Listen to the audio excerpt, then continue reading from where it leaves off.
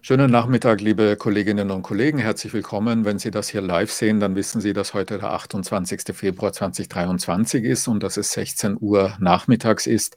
Ich freue mich ganz außerordentlich, Ihnen Herrn Rechtsanwalt Daniel Schönberger vorstellen zu dürfen. Herr Schönberger ist Anwalt nach Schweizer Recht. Sein Geld verdient er derzeit vor allem als Chief Legal Officer der Web3 Foundation. Wir haben seit vielen Jahren miteinander immer wieder in unterschiedlichen Zusammensetzungen zu tun gehabt, weil Herr Schönberger einer der europaweit sichtbaren Juristen in dieser neuen Internetwelt gewesen ist für viele Jahre lang. Er hat bei einem der großen Anbieter jahrelang gearbeitet und war dort unter anderem für Österreich zuständig, sodass jeder, der irgendwas mit Plattformen in Österreich zu tun hat, früher oder später mal mit Schönberger zu tun hatte. Diesen plattformdominierten Weg hat er jetzt verlassen. Er hat übrigens während dieses Weges auch noch alle möglichen anderen Dinge getan, zum Beispiel einen LLM erworben an der Schnittstelle zum Medical Law, also zum Medizinrecht. Und er hat sich auch publizistisch seit ungewöhnlich langer Zeit als einer der wahrscheinlich ersten in Europa überhaupt auch mit Rechtsfragen der künstlichen Intelligenz einigermaßen systematisch beschäftigt oder wirklich systematisch beschäftigt. Er hat aber jedenfalls diesen Plattformweg ein bisschen verlassen und ist jetzt in eine Richtung gegangen, die heute so aussieht. Also er ist auf der einen Seite hier für die Web3 Foundation, wie gesagt, als Chief Legal Officer tätig, und die Web3 Foundation wiederum hat eine enge Zusammenarbeit mit Polkadot. Polkadot ist eine ganz typische Web 3.0 Infrastruktur, über die wir weiter reden werden, dann in weiterer Folge. Und auch in diesen Funktionen redet er heute mit uns. Vor allen Dingen redet er aber hier als jemand, der als einer wie wenige die Regulierungsgeschichte in Europa und in der Welt in den letzten Jahren beobachtet hat. Vielen, vielen herzlichen Dank, Herr Schönberger, dass Sie da sind. Wie fühlt es sich an, wenn man von einer Plattform in eine Web3 Foundation springt? Grüß Gott, Herr Professor Vogel. Ich freue mich sehr. Herzlichen Dank für die Einladung. Ja, wie fühlt sich das an? Es war eine wilde Zeit, muss ich sagen. Ich war doch in einer einigermaßen, wie soll ich sagen, behüteten Welt bei meiner ehemaligen Arbeitgeberin, auch wenn das natürlich immer an der Forefront of Innovation war, wie man so schön sagt, wusste man dann nach ein paar Jahren doch, womit man es zu tun hatte. Die Plattformregulierung, ja, die hat sich natürlich entwickelt und ist immer noch im Gange. Aber das, was ich jetzt gesehen habe seit Mai, seit ich nun als Chief Legal Officer bei der Web3 Foundation arbeite, das war doch eine extrem steile Lernkurve für mich. Nicht nur, weil die Technologie eine andere war, mit der ich mich bisher noch nicht auseinandergesetzt hatte, sondern vielmehr auch, weil die ganzen Rechtsgebiete durchaus anders waren. Ich hatte mich beispielsweise noch nie vorher mit Finanzmarktregulierung oder Cryptoassets auseinandergesetzt. Ohne geht es natürlich nicht, obwohl die Vision des Web 3.0 oder des dezentralen Webs natürlich viel breiter ist als DeFi oder Decentralized Finance. Aber darüber werden wir nachher sicher sprechen. Aber nur so als Anekdote, in meiner zweiten Woche in meiner neuen Rolle ist Terra Luna, der Stablecoin, implodiert, was dann natürlich die ganzen Märkte mit runtergezogen hat. Und seither ist es eigentlich immer nur noch turbulenter gekommen. Ja, ich sage, da war schon ganz viel jetzt im Spiel von Finanzmarktregulierung und von alternativen Währungen und vom Ablösen von der Plattform, womit wir eigentlich schon beim ersten Thema sind, nämlich dem, wie man das überhaupt beschreiben kann. Wie würden Sie denn Web 3.0 oder Web 3 und dann die Rolle der Foundation in diesem Web 3 beschreiben wollen?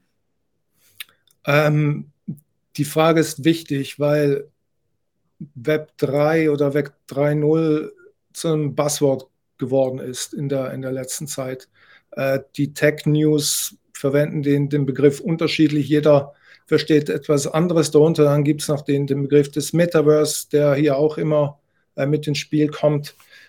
In unserem Verständnis geht der Begriff zurück auf ein Manifest aus 2014, das verfasst wurde von Dr. Gavin Wood.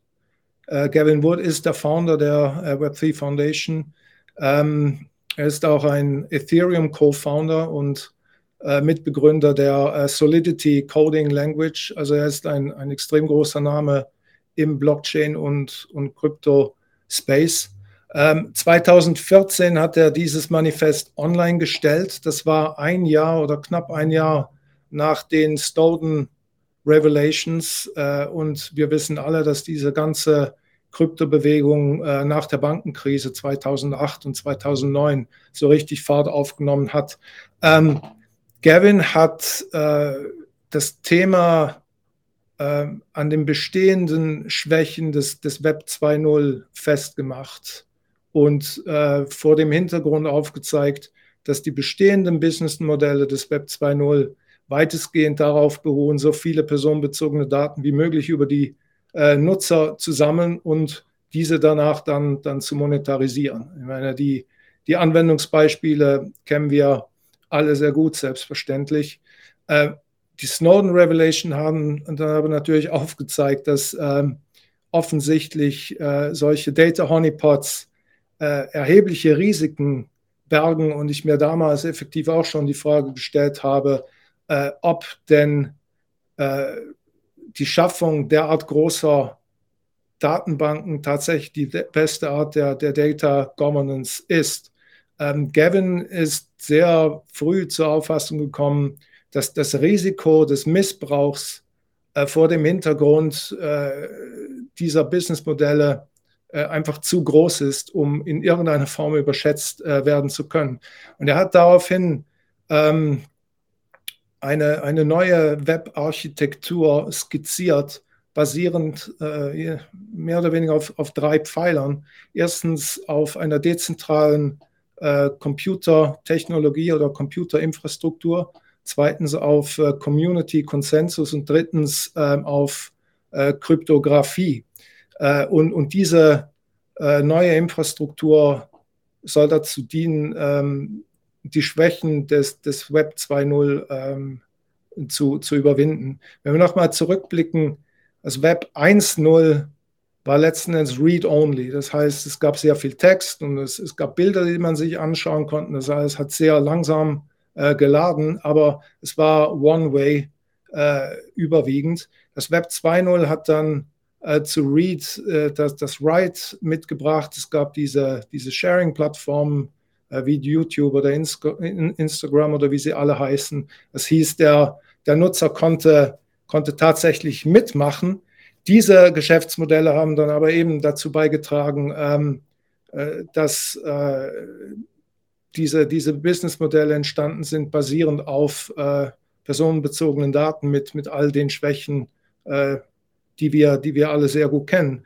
Und das Web 3.0 soll nun die Kontrolle über die eigenen Daten zurück zu den Nutzern bringen, indem man den eigentlichen Informationsintermediären ausschaltet. Das heißt, es sollen direkte Transaktionen ermöglicht werden, seien das nun Digital Assets oder Informationen irgendwelcher Art, die es nicht mehr erfordern, dass dieser Austausch von Daten letzten Endes über die zentralen Servers eines zentralen Intermediärs erfolgen, sondern Nutzer zu Nutzer, basierend auf Kryptologie, sogenannte Trustless-Technologie, bei der man nicht mehr darauf vertrauen muss, dass die Gegenpartei auch den Teil des Vertrages erfüllt, sondern dass dieser Teil dieses Trusts übernommen wird von Code letzten Endes. Das sind dann diese Smart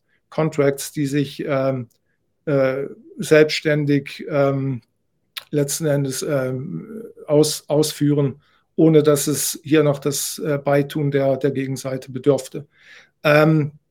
Für mich selber war effektiv auch dieser Snowden-Moment ein Schlüsselmoment in meiner beruflichen Karriere. Das war irgendwann im Sommer 2013. Und ich kann mich noch sehr gut daran erinnern, an das E-Mail, das wir damals von Larry Page bekommen haben. Larry war damals der CEO meiner früheren Arbeitgeberin. Der Header dieser E-Mail hieß What the f? Und das war in der Tat auch das, was ich mich selber gefragt habe. Und Uns wurde damals versichert, man hätte selbstverständlich keine Hand geboten gegenüber der NSA, um irgendwelche Daten zu teilen oder irgendwelche Backdoors einzubauen. Bis heute bin ich eigentlich geneigt dazu, Larry zu glauben, bin mir aber immer noch nicht ganz sicher, was denn effektiv schlimmer gewesen wäre. Eine eigentliche Kooperation oder das Abgraben von Daten, ohne dass man etwas davon wusste. Aber dieser Moment war echt für viele ein Schlüsselmoment und für Gavin war es der Anlass dazu, dieses Manifest das erste Mal zu formulieren und danach an der Technologie zu bauen, um das umzusetzen. Und darüber können wir uns anschließend gerne unterhalten. Ja, vielleicht kurz da jetzt schon mal einhakend, wenn Sie vorher so Web 1.0, 2.0 und 3.0 beschrieben haben, dann haben Sie mit Web 1.0 sicherlich das frühe Web gut beschrieben.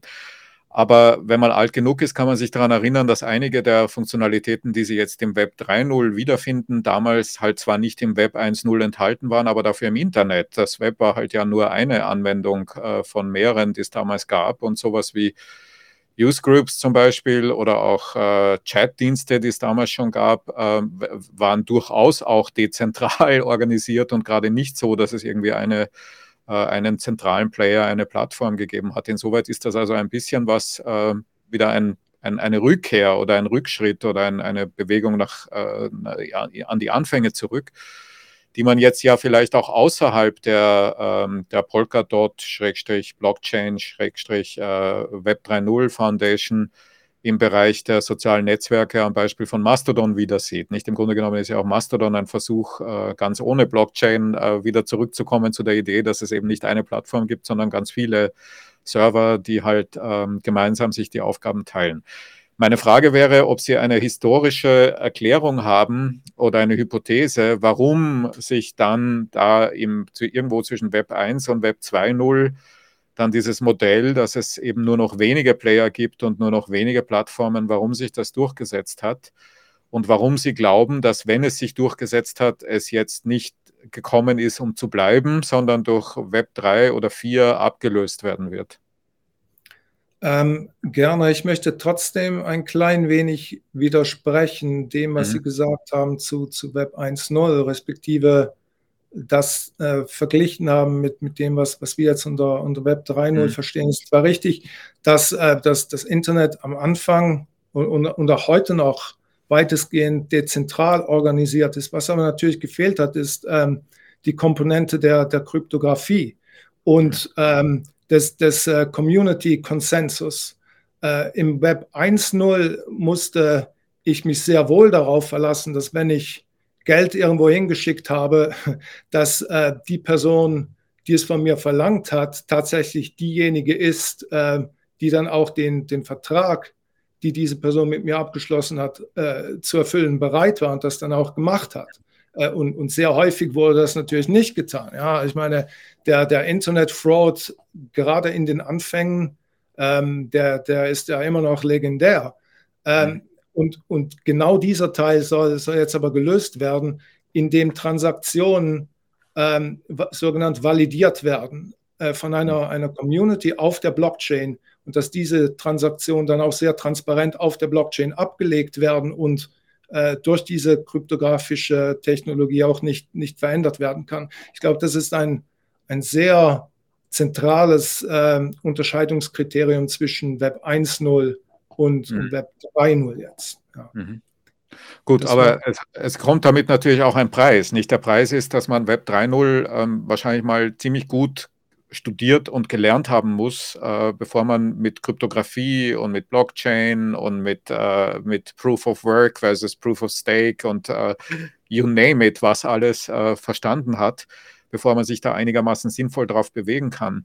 Während man eine Newsgroup vor 25 Jahren einfach abonnieren konnte oder heute halt einfach irgendeinen Mastodon-Server halt einfach zu seiner Home-Instanz machen kann, ohne dass man all diesen Lernaufwand betreiben muss. Geht es also in Wirklichkeit vielleicht bei Web 3.0 dann doch darum, Zahlungsvorgänge abzusichern und damit halt dort ein Mehr an Vertrauen zu verlangen als bei einer x-beliebigen Kommunikation? Und wenn es doch auch um x-beliebige Kommunikationen geht, welche Erfahrungen machen Sie denn mit diesem Lernaufwand? Haben Sie den Eindruck, dass die Leute das verstehen und dass sie es auch verstehen können? Ich bin jetzt noch gar nicht bei den Juristinnen, ich bin jetzt einfach nur mal bei den simplen Internet-Userinnen. Die Anwendungsfälle sind natürlich sehr viel weiter als nur Finanztransaktionen, obwohl das die ersten waren und momentan wahrscheinlich immer noch das ganze Feld dominieren. Was letzten Endes auch dazu geführt hat, dass diese Technologien viele Leute abgeschreckt hat, die mit diesen Themen nicht so besonders viel anfangen konnten. Insbesondere auch die Juristen, zu denen im Übrigen auch ich mich selber zähle. Ich war zwar in etlichen Seminaren über Blockchain und vor allem Bitcoin war das und dann Ethereum und die Smart Contracts am Anfang, aber das ganze Thema war ja sehr stark dominiert von Finanzanwälten und ohne, dass ich jemandem zu nahe treten möchte, haben mich diese Themen tatsächlich nicht besonders mitgerissen. Aber die Anwendungsfälle, die gehen tatsächlich sehr, sehr viel weiter. Ein sehr wesentliches Feld wird das Identity Management sein, die sogenannten Self-Sovereign Identities, wo tatsächlich ich darüber entscheide, welche personenbezogenen Daten ich über mich freigeben möchte und welche nicht. Supply Chain Management ist ein großes Thema. Health Data wird sehr groß werden in diesem Space. Eigentlich alles, wo man zuverlässig Kontrolle über bestimmte Daten oder Assets behalten möchte, könnte ein Anwendungsfall hier sein. Vielleicht gehe ich jetzt bald an den Punkt, wo ich technologisch erkläre, was wir denn hier eigentlich tun. Und Sie haben Polkadot erwähnt. Soll ich das anfangen? Ja, gern. Okay. Also Polkadot ist eine technologische Lösung, mit der wir diese Web 3.0 Vision, die ich eben beschrieben habe, umsetzen möchten. Und Sie haben in der Einleitung gesagt, die Web 3.0, also Web 3 Foundation, arbeitet mit Polkadot zusammen. Das ist nicht ganz richtig. Polkadot ist ein Open Source Protokoll. Ja, das ist, um es negativ zu sagen, was Polkadot nicht ist. Polkadot ist keine Kryptowährung und Polkadot ist auch keine Handelsplattform, wo man solche Kryptowährungen erwerben könnte. Polkadot muss man sich vorstellen als Basis-Netzwerk-Infrastruktur, die es anderen ermöglicht, Blockchains oben drauf zu bauen, die dann miteinander kommunizieren können. Und die ganzen Securities-Features, also die ganze Sicherheit für das Netzwerk wird von Polkadot in dem Base-Layer übernommen. Wir erklären das in einer Analogie mit E-Mail. Früher, ganz am Anfang des Internets, standen diese E-Mail-Services sehr isoliert da. Das heißt, wenn ich kommunizieren wollte, dann konnte ich das immer nur innerhalb des gleichen Providers machen. Ja, also Yahoo-Nutzer beispielsweise konnten nur mit Yahoo-Nutzern kommunizieren. Und die ganzen Gmail-Nutzer, die waren auch isoliert. Dann kam SMTP, das ist das Simple Mail Transfer Protocol, was es ermöglicht hat, E-Mails zwischen diesen verschiedenen Providern hin und her zu schicken. Und genau diese Funktionalität bietet Polkadot Leuten an, die halt Blockchains oben drauf bauen, die dann miteinander auf sichere Art und Weise kommunizieren möchten. Eine andere Analogie wäre auch noch diejenige der New York Subway, welche die verschiedenen Haltestellen innerhalb der Stadt miteinander verbindet, aber einen Wert bietet oder einen Nutzen, der völlig selbstständig steht und losgelöst vom Nutzen von irgendwelchen Geschäften oder Zoos oder Baseballstadien oder was auch immer an den Stops, die von der eigentlichen Subway Infrastruktur miteinander verbunden werden. Also das ist so in a nutshell die Idee. Es ist ein Layer Zero Based Protocol, so auf Englisch ausgedrückt. Also das operiert eine Stufe unter den Blockchains, die man gemeinhin so kennt. Bitcoin und Ethereum sind Layer 1, die also auf dieser Base-Infrastruktur obendrauf bauen könnten. Ja, in a nutshell. Ja. Und Polkadot schreibt die Web3 Foundation, das Flagship-Protokoll der Web3 Foundation, nicht? So war das mit der Zusammenarbeit gemeint. Und die Web3 Foundation versteht sich dann also als die Förderin dieses Protokolls, oder wie würden Sie diese Beziehung dann beschreiben? Das ist im Blockchain ein relativ gängiges Modell, das am Anfang eine Stiftung stand. Im Fall der Web3 Foundation ist es eine Stiftung nach Schweizer Recht. Wir sind in Zug zu Hause, das ist in der Nähe von Zürich. Zug nennt sich auch das Crypto Valley. Die Schweiz hat es relativ früh verstanden, eine sehr liberale und klare und deutliche Regulierung für Krypto zu schaffen. Die Schweiz hat schon 2018 in Guidelines sehr deutlich verschiedene Kategorien von Crypto-Assets definiert, und das wurde dann auch effektiv auf Gesetzesebene erhoben und Mitte 2021 dann in Kraft gesetzt.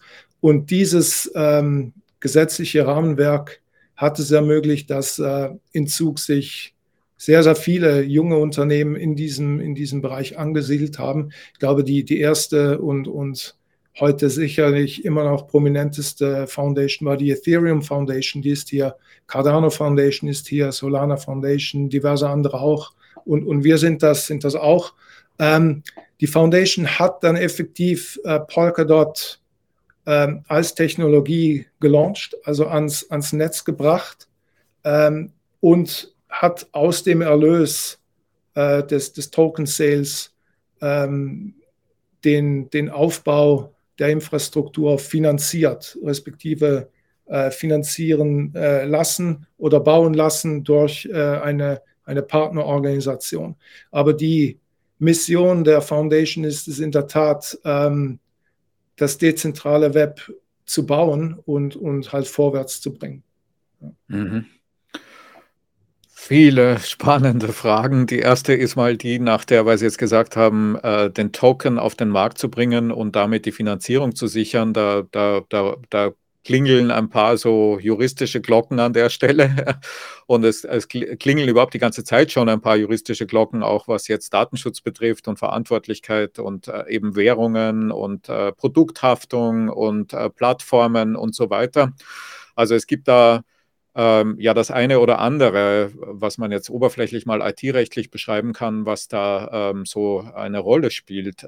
Wie sehr haben Sie denn den Eindruck, dass das überhaupt schon juristisch beantwortbar ist, was Sie da tun? Und wie sehr ist es Teil Ihres Alltags, dass Sie sagen, komplettes Neuland, noch nie gesehen, keine Ahnung? Es ist natürlich ein unglaublich spannender Ort, um als Jurist hier zu arbeiten, genau aus diesen Gründen, die Sie gerade genannt haben. Ich glaube, es geht hier um verschiedene Aspekte. Zum Teil ist das schon relativ weit reguliert, insbesondere was die Finanzmarktregulierung betrifft. Also diese ganzen Token Sales oder ICOs, die sind relativ gut durchreguliert mittlerweile. Die Schweiz habe ich genannt. Hier wusste man eigentlich von Anfang an, wo man steht, und konnte auch mit der FINMA, das ist die Schweizerische Finanzmarktaufsicht, sehr früh ein Verständnis finden, unter welchen Parametern wir hier operieren können. Das Problem ist, dass die Landschaft einigermaßen fragmentiert ist. Das heißt, in den USA sieht die Sache ziemlich stark anders aus, auch wenn man sich auf den Standpunkt stellen könnte, dass dort die ganzen Securities Laws Jahrzehnte alt sind und auch als solche angewendet werden, gibt es sehr viele Unsicherheiten im Markt.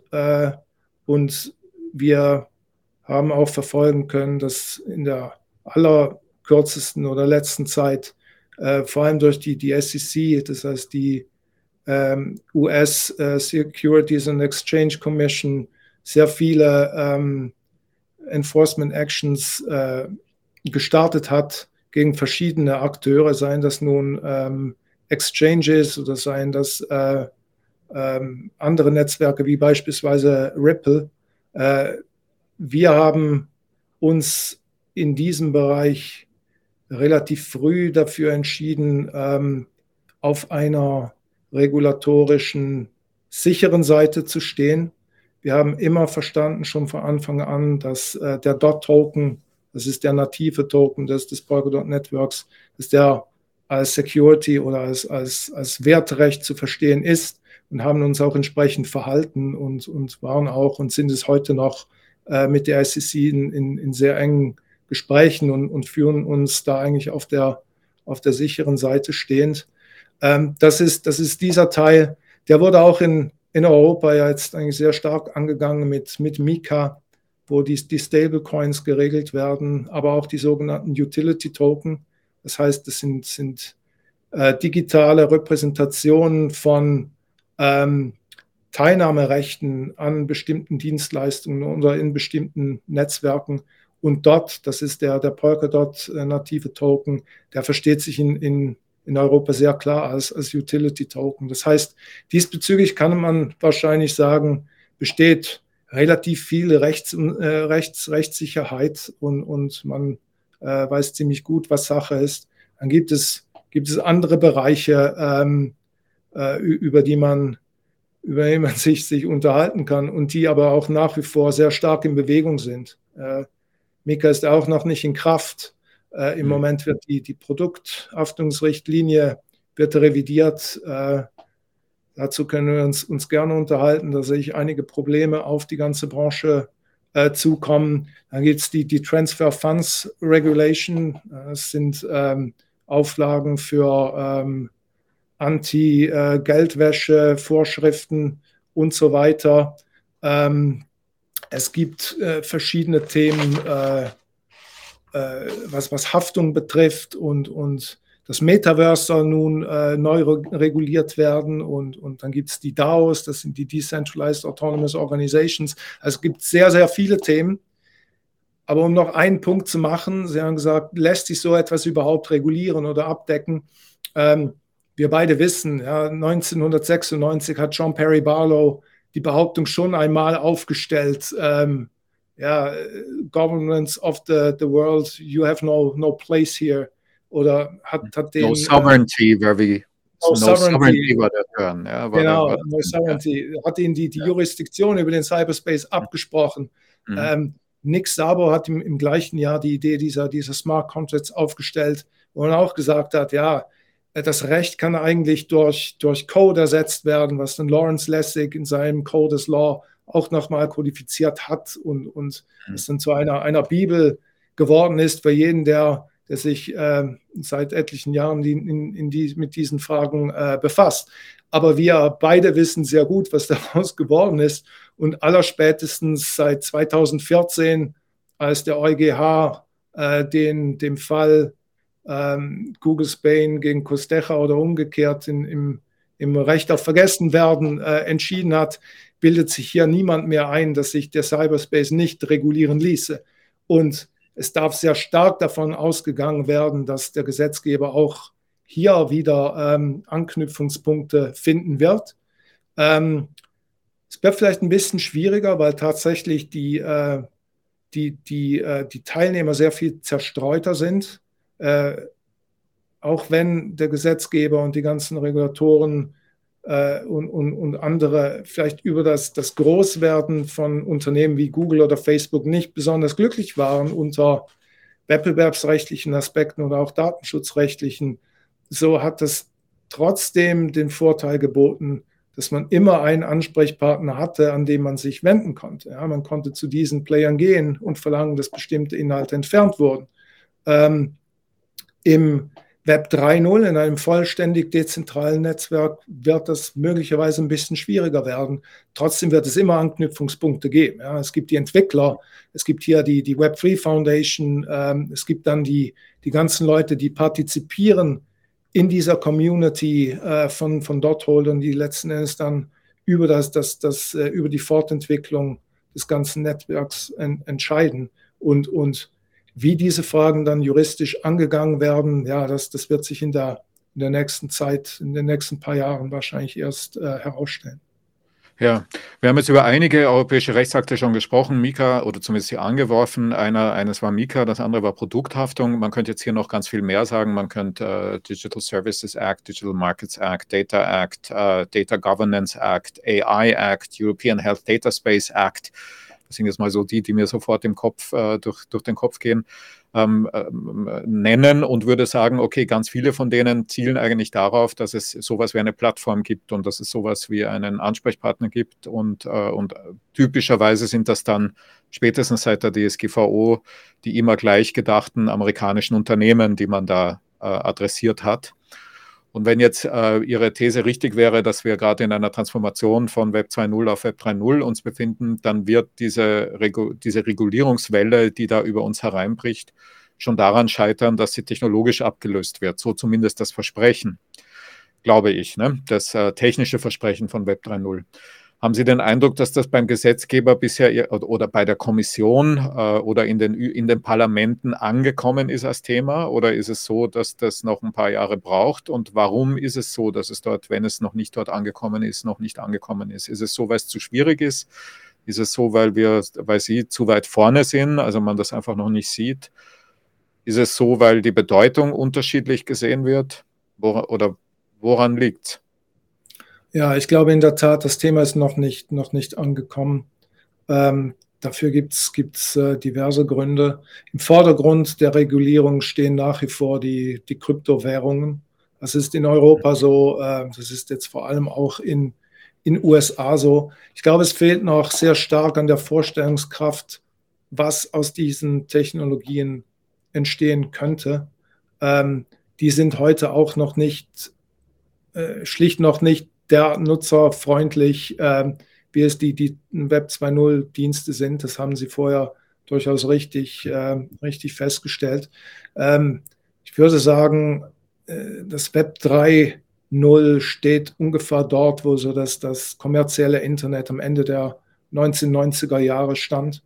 Zu diesem Zeitpunkt gab es zwar eine Ahnung, es gab auch diese Dotcom-Bubble, die nicht umsonst eine Bubble wurde. Es ist dann nachträglich auch geplatzt, auch aus guten Gründen. Aber die Vorstellungskraft bestand durchaus, sich vorstellen zu können, dass halt gestützt auf diese Technologien und die Möglichkeit der offenen Kommunikation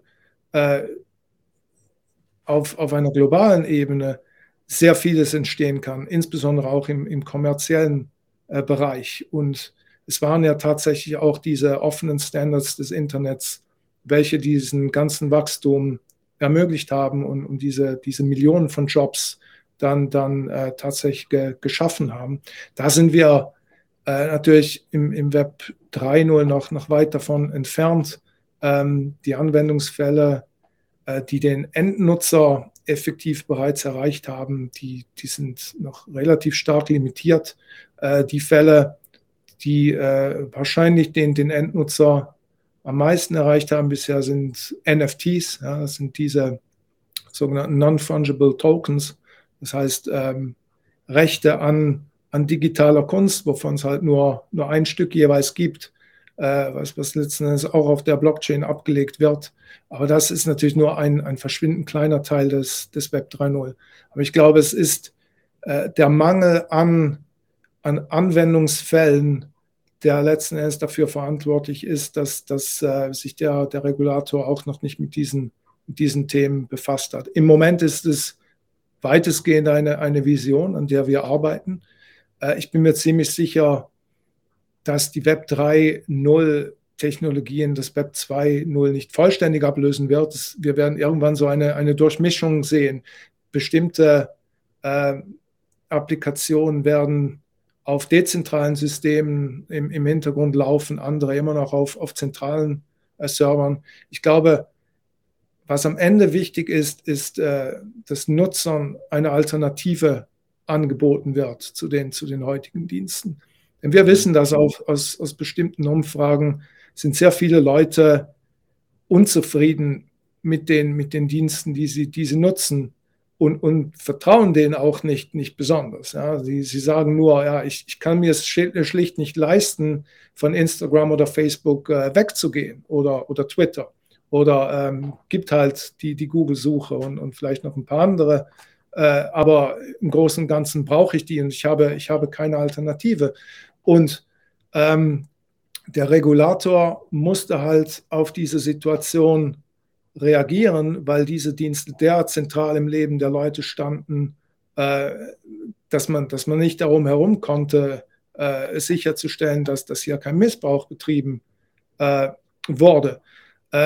In meiner Tätigkeit, vor allem in der letzten Stelle, bin ich irgendwann zum Schluss gekommen, dass Regulierung diese Themen wahrscheinlich nie vollständig lösen kann, weil, wie Sie richtig gesagt haben, die Technologie sich immer fortentwickelt und es, selbst wenn ein neues Gesetz in Kraft tritt, dann danach immer noch jahrelange Prozesse geführt werden, bis die einzelnen Fragen mal geklärt sind.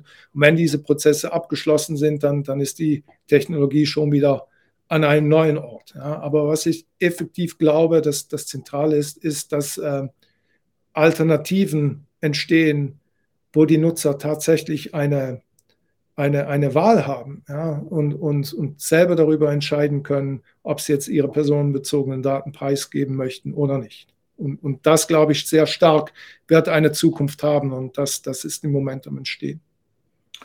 Ja, wobei man da jetzt vielleicht anknüpfend auch sagen kann, dass einige Aspekte der Technologien, von denen wir da reden, mit gängigen datenschutzrechtlichen Konzepten nur sehr schwer erfassbar sind. Nicht? Also das Right to be forgotten oder den Anspruch auf Löschung in eine Blockchain abzubilden, ist durchaus anspruchsvoll. Ne? Und es gibt manche, die behaupten, das wäre überhaupt nicht möglich, ja, weil es eben die Idee ist, dass eben nichts an der Blockchain veränderbar ist, wenn es mal in die Blockchain hineingeschrieben wurde. Und die Idee am Right to be forgotten oder am Löschungsanspruch ist eben, dass ich einen Anspruch darauf habe, Daten auch wieder löschen zu lassen. Und das ist wahrscheinlich nur ein Beispiel. Man kann auch ein paar andere finden, wo man erkennen kann, dass diese Technologie möglicherweise einige der Prinzipien des IT-Rechts seit 50 Jahren fundamental herausfordert.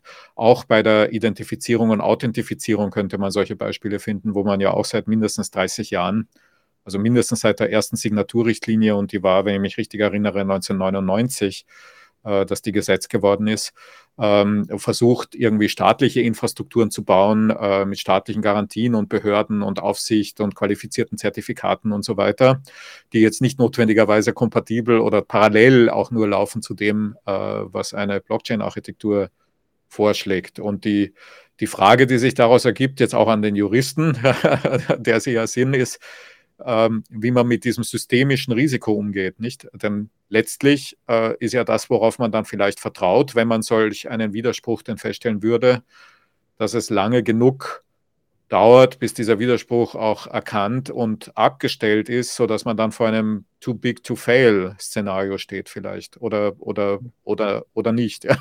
Was sonst, ja. Hofft man auf die Veränderung des Rechts in der Zwischenzeit oder wie geht man konkret mit dem Recht auf Vergessenwerden um, wenn man eine Blockchain-Technologie entwickelt?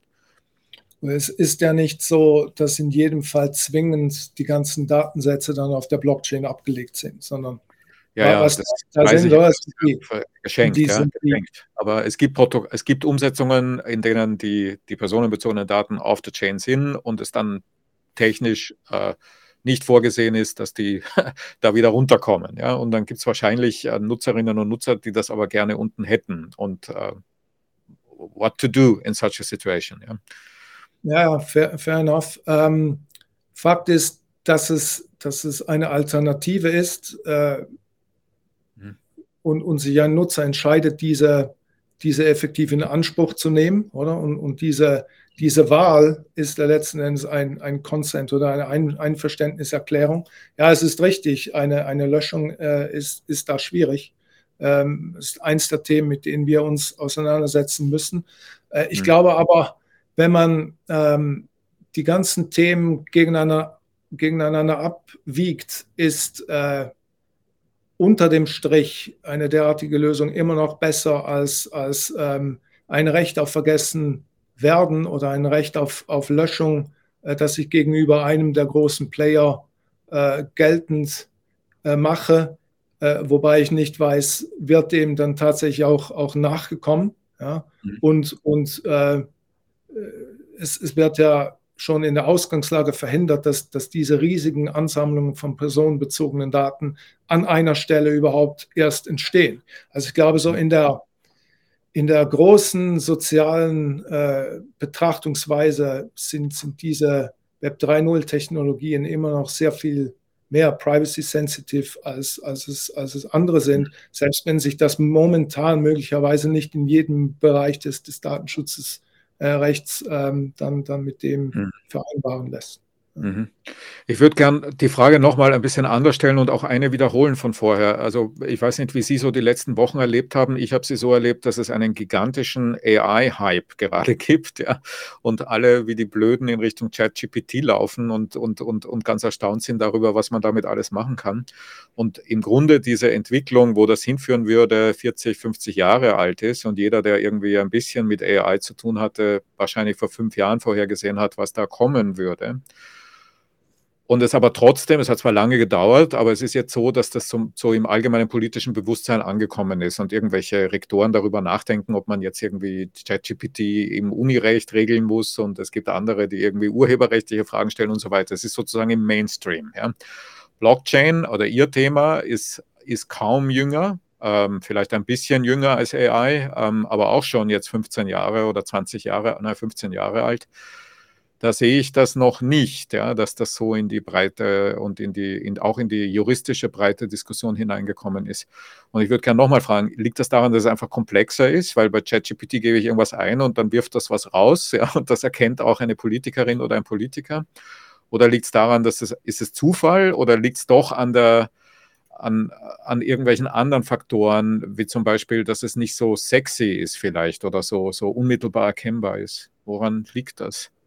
Ich glaube, es ist letzteres, obwohl sexy vielleicht nicht das ganz richtige Wort ist. Wahrscheinlich liegt es eher daran, dass die Anwendungsfälle den Endnutzer noch nicht so richtig erreicht haben, oder?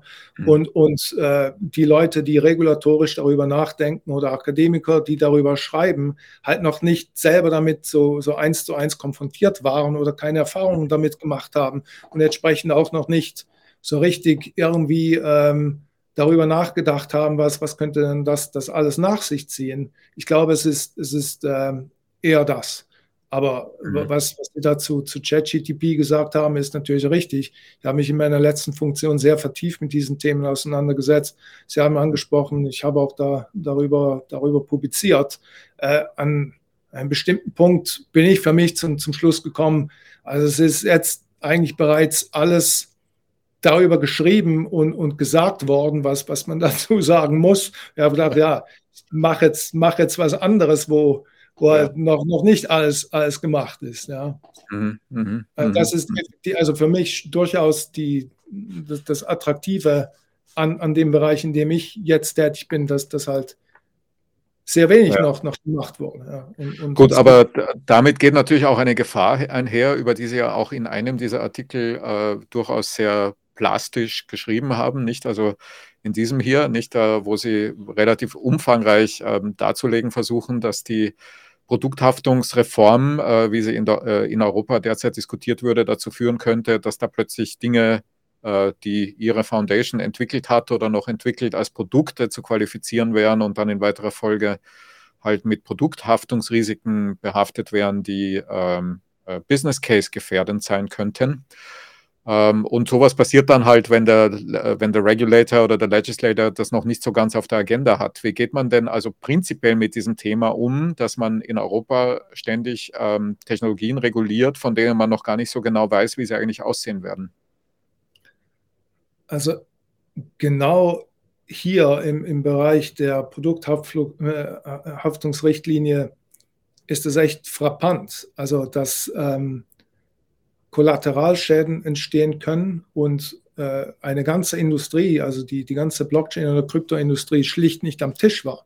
Ich bin dem vertieft nachgegangen, ich saß da selber am Tisch, ja, als Vertreter meines früheren Arbeitgebers und war da von Anfang an bei den Gesprächen mit dabei, habe andere Leute gefragt, die sich sehr vertieft damit auseinandergesetzt haben und habe gefragt, wurde Krypto irgendwann erwähnt? Hat man darüber nachgedacht? Und in den ganzen Protokollen und Stellungnahmen ist nichts davon zu finden.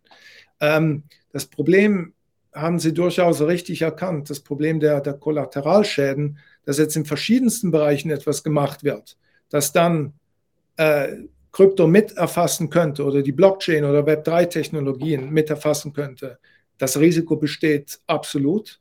Das Risiko ist dadurch noch größer, dass auch die meisten Leute, die in der Industrie arbeiten, sich bisher nicht holistisch genug mit den ganzen Themen auseinandersetzen.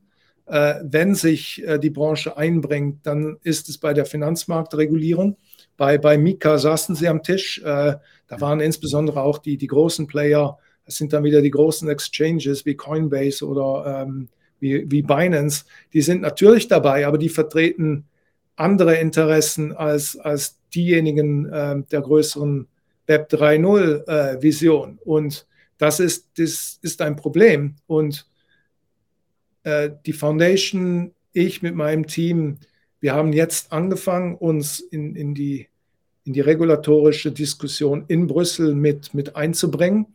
Aber die Industrie hat natürlich das Problem, dass sie nicht besonders gut organisiert ist. Und insbesondere Anbieter, wie es die Web3 Foundation ist, davon gibt es nicht besonders viele. Das heißt, die Schlagkraft auf der Lobbyseite ist nicht besonders stark. Wir versuchen das jetzt ein bisschen zu ändern und werden in diesem Jahr einige Male in Brüssel unterwegs sein, um den Leuten zu erklären, was ist denn die Vision des Web 3, worauf muss man allenfalls aufpassen. Weil Sie haben absolut recht, die Produkthaftpflichtrichtlinie bietet einiges an Sprengkraft. Müssen wir jetzt nicht im Detail darauf eingehen, aber das kann auch bei anderen Geschichten durchaus passieren.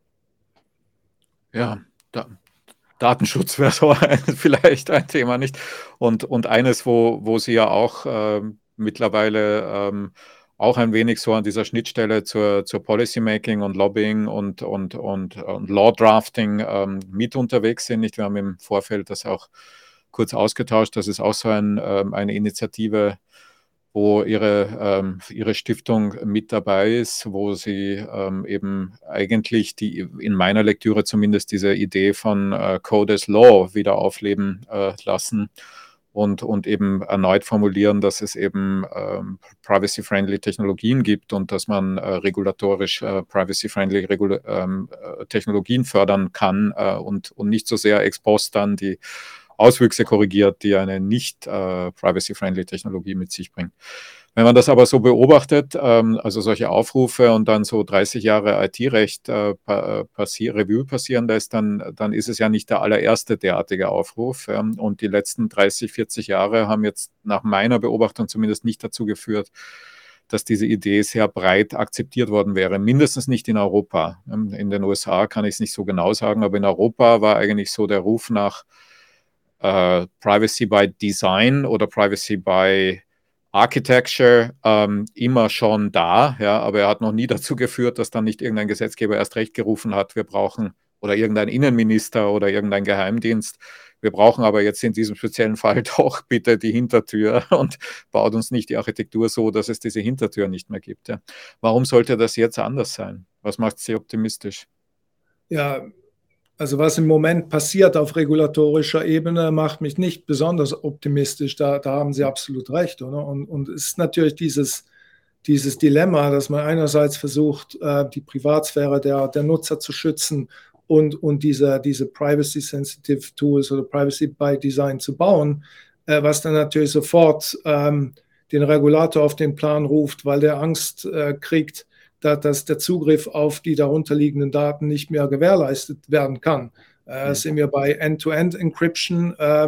Das sehen wir aber bei dem einen Beispiel, das Sie da eingeblendet haben aus USA. Da ging es um Tornado Cash, das ist ein sogenannter Mixer.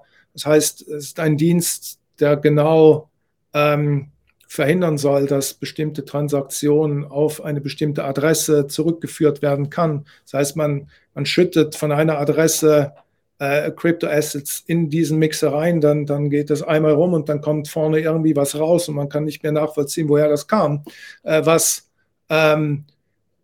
die US-Behörden gemacht haben, ist, die haben kurzerhand den Smart Contract auf eine schwarze Liste der sanktionierten Personen gesetzt.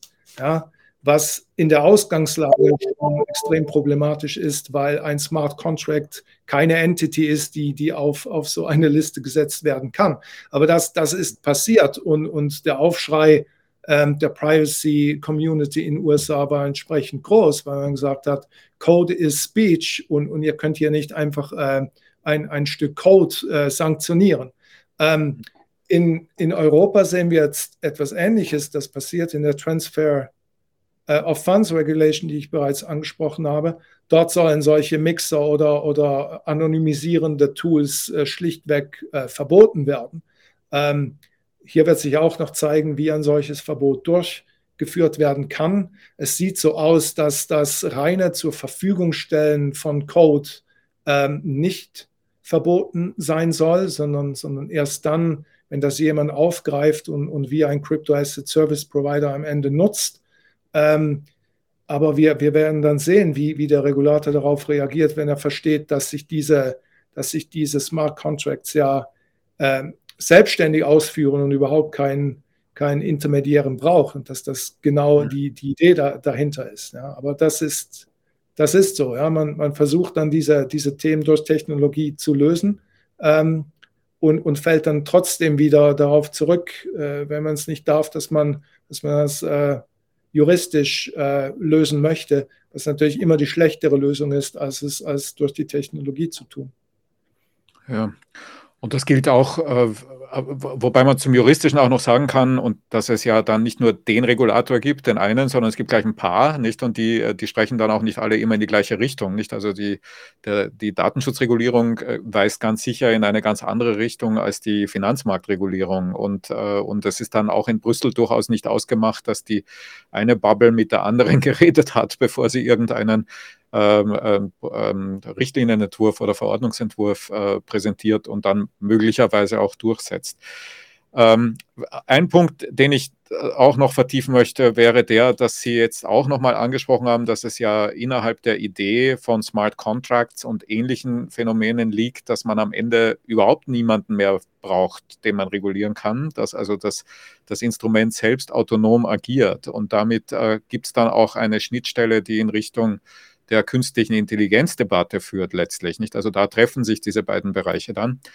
Und in der künstlichen Intelligenzdebatte, die wir ja beide blasenartig erleben, ist es jetzt so, dass man ganz stark ja in Europa bekanntlich diesen sogenannten risikobasierten Ansatz propagiert. Ja, dass man also sagt, je gefährlicher, desto strenger wird das reguliert. Mein Problem mit dem risikobasierten Ansatz, neben vielen anderen Problemen, die ich habe, ist nun vor allem, dass man dieses Risiko meiner Meinung nach immer nur sehr schlecht antizipieren kann, weil man eben Technologieentwicklungen nicht vorhersagen kann. Und es deswegen sehr schwierig ist zu sagen, das ist jetzt hochriskant oder weniger riskant. Und das gilt natürlich auch für Smart Contracts, / autonom agierende Organisationen, DAOs und so weiter. Und meine Frage wäre jetzt, wie Sie vor diesem Hintergrund dann Risikoregulierung oder Risikobewältigung eigentlich anlegen würden in Ihrem Feld, in dem Sie unterwegs sind. Ist das überhaupt machbar? Und wenn, muss man das in der Architektur anlegen, also muss man sowas wie eine Art Kill-Switch einbauen, mit der man alles abdrehen kann, wenn es schief läuft, oder lässt sich das irgendwie doch stufenartig rechtlich erfassen?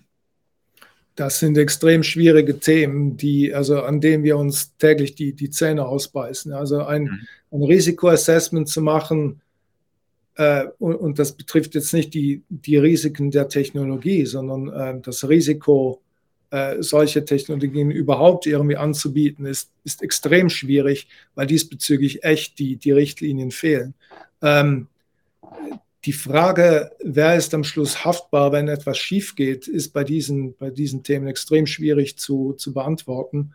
Die meisten dieser Technologien, die werden Open Source zur Verfügung gestellt und die sind in der Ausgangslage auch agnostisch, was den Use Case betrifft. Ja, das heißt, auf Polkadot können x welche Blockchains für sehr viele unterschiedliche Use Cases laufen und noch viel mehr gilt es dann für die Apps, die oben drauf gebaut werden. Diesbezüglich bin ich mir einigermaßen sicher, dass die Leute, die den Code auf GitHub stellen, dass die auf der sicheren Seite sind, weil den Code in der Ausgangslage zu regulieren, ich glaube, so weit ist man echt noch nicht gegangen.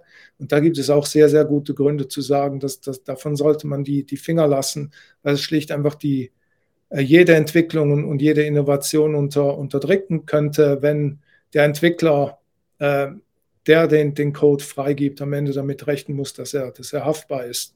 Aber inwieweit sich hergebrachte Haftungsmodelle beispielsweise aus der Plattformhaftung jetzt auf diese neuen Technologien und auf die daraus übertragen lassen, darüber werden wir wahrscheinlich noch sehr vertieft sprechen können in den nächsten Jahren. Was diese Base Layers betrifft, die Layer 1 oder sogar die Layer 0, da bin ich mir ja doch recht sicher, dass wir einen guten Case haben. Wenn wir das vergleichen mit den offenen Internetprotokollen wie SMTP, HTTPS oder sogar TCP/IP, da wäre auch niemand auf die Idee gekommen, dass die Leute, die hier zu diesem Code beitragen, in irgendeiner Form haftbar sein sollen für das, was am Ende auf den Layern obendrauf gemacht wird.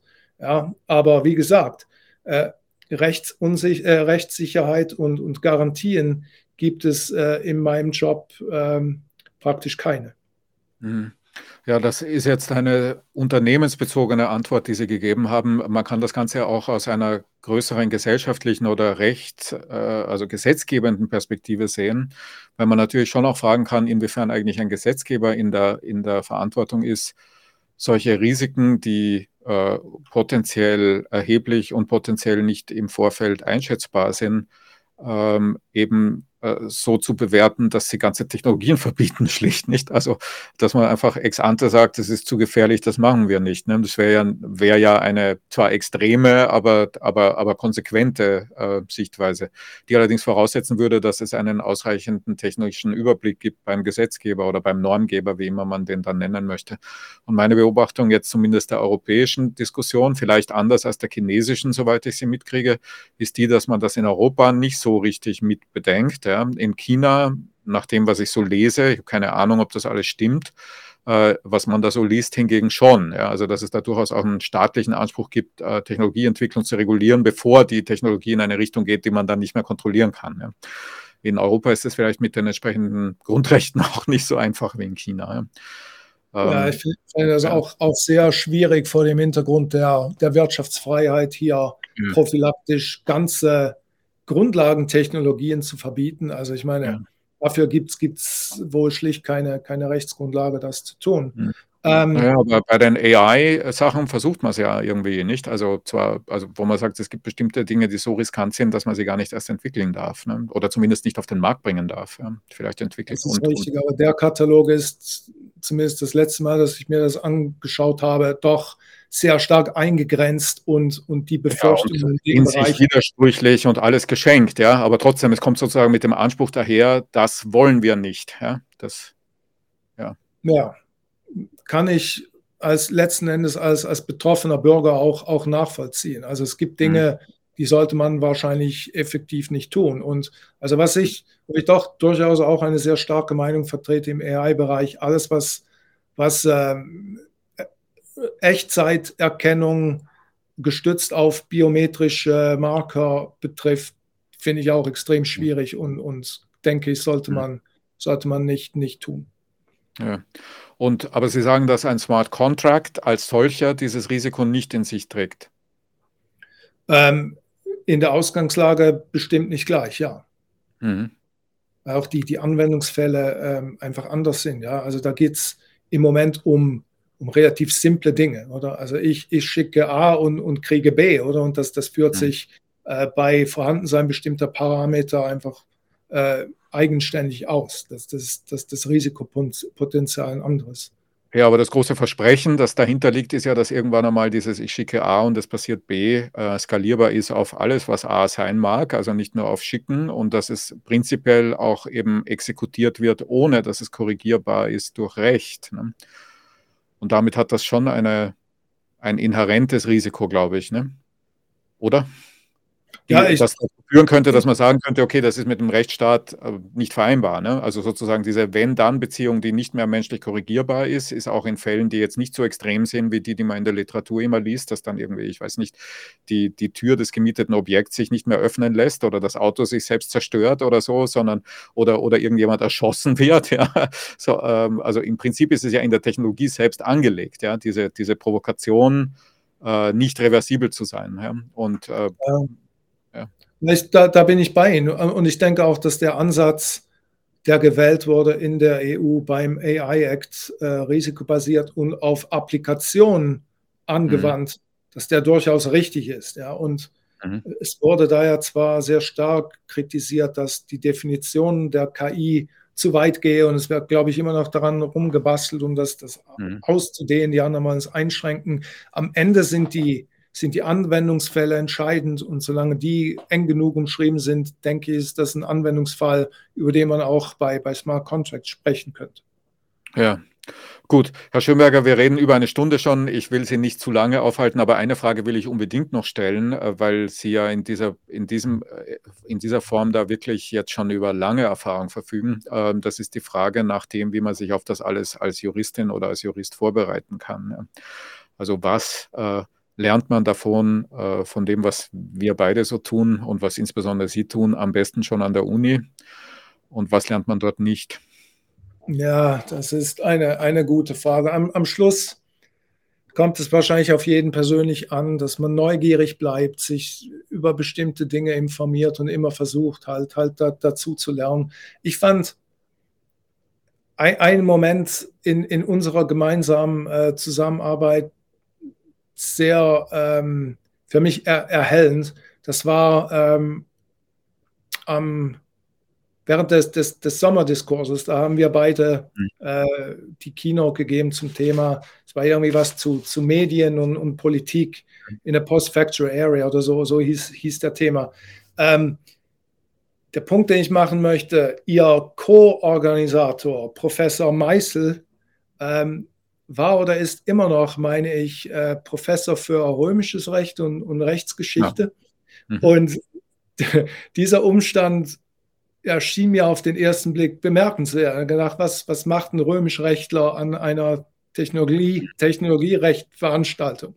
Aber es ist genau das Richtige, weil je weiter man sich vorne in der Entwicklung bewegt, desto abstrakter werden die Dinge und desto mehr muss man als Jurist in der Lage sein, sich zu lösen von einzelnen Paragraphen oder Artikeln und sich überlegen, was macht denn global betrachtet am meisten Sinn? Ich muss Analogien ziehen können, ich muss mir andere Gesetze anschauen können und schauen, kann ich das jetzt allenfalls auf diesen Sachverhalt anwenden oder warum sollte das eben genau nicht gemacht werden? Oder?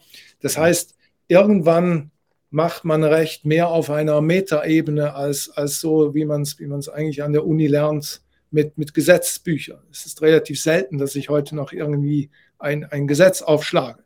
Gut, wenn es richtig zur Sache geht, dann habe ich selbstverständlich Anwaltskanzleien, die das für mich aufbereiten. Ja, ohne die geht es am Ende auch nicht.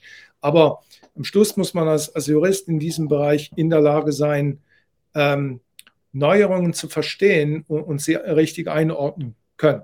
Ja, darum geht es. Und ich glaube, das sind die die Eigenschaften, die vermittelt werden sollten an den Universitäten. Ich weiß nicht, ob das heute gemacht wird. Ich weiß, dass ich 1998, als ich da den Master gemacht habe, ich wurde immer noch mündlich geprüft in beiden, Römischrecht und Rechtsgeschichte. Ich glaube, es ist heute nicht mehr der Fall.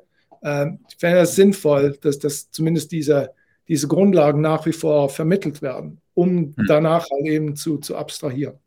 Ja, gut, das ist ein Ruf nach den Grundlagen, der mir besonders gut gefällt. Ich habe ihn nicht bestellt, bedanke mich aber umso mehr dafür. Es ist übrigens nicht nur Meißel, der da so eine Grundlagenorientierung hat, wenn man sich so die deutschsprachige Szene ansieht, die die letzten 30 Jahre geprägt hat, dann sind da ganz viele Grundlagenwissenschaftlerinnen und Wissenschaftler, nicht die seit den 70er Jahren, nicht? Steinmüller war Kirchenrechtler, Hören ist Kirchenrechtler, Mader in Salzburg hat eine römisch-rechtliche Biografie, Meyer-Schönberger hat mal im römischen Recht gearbeitet und.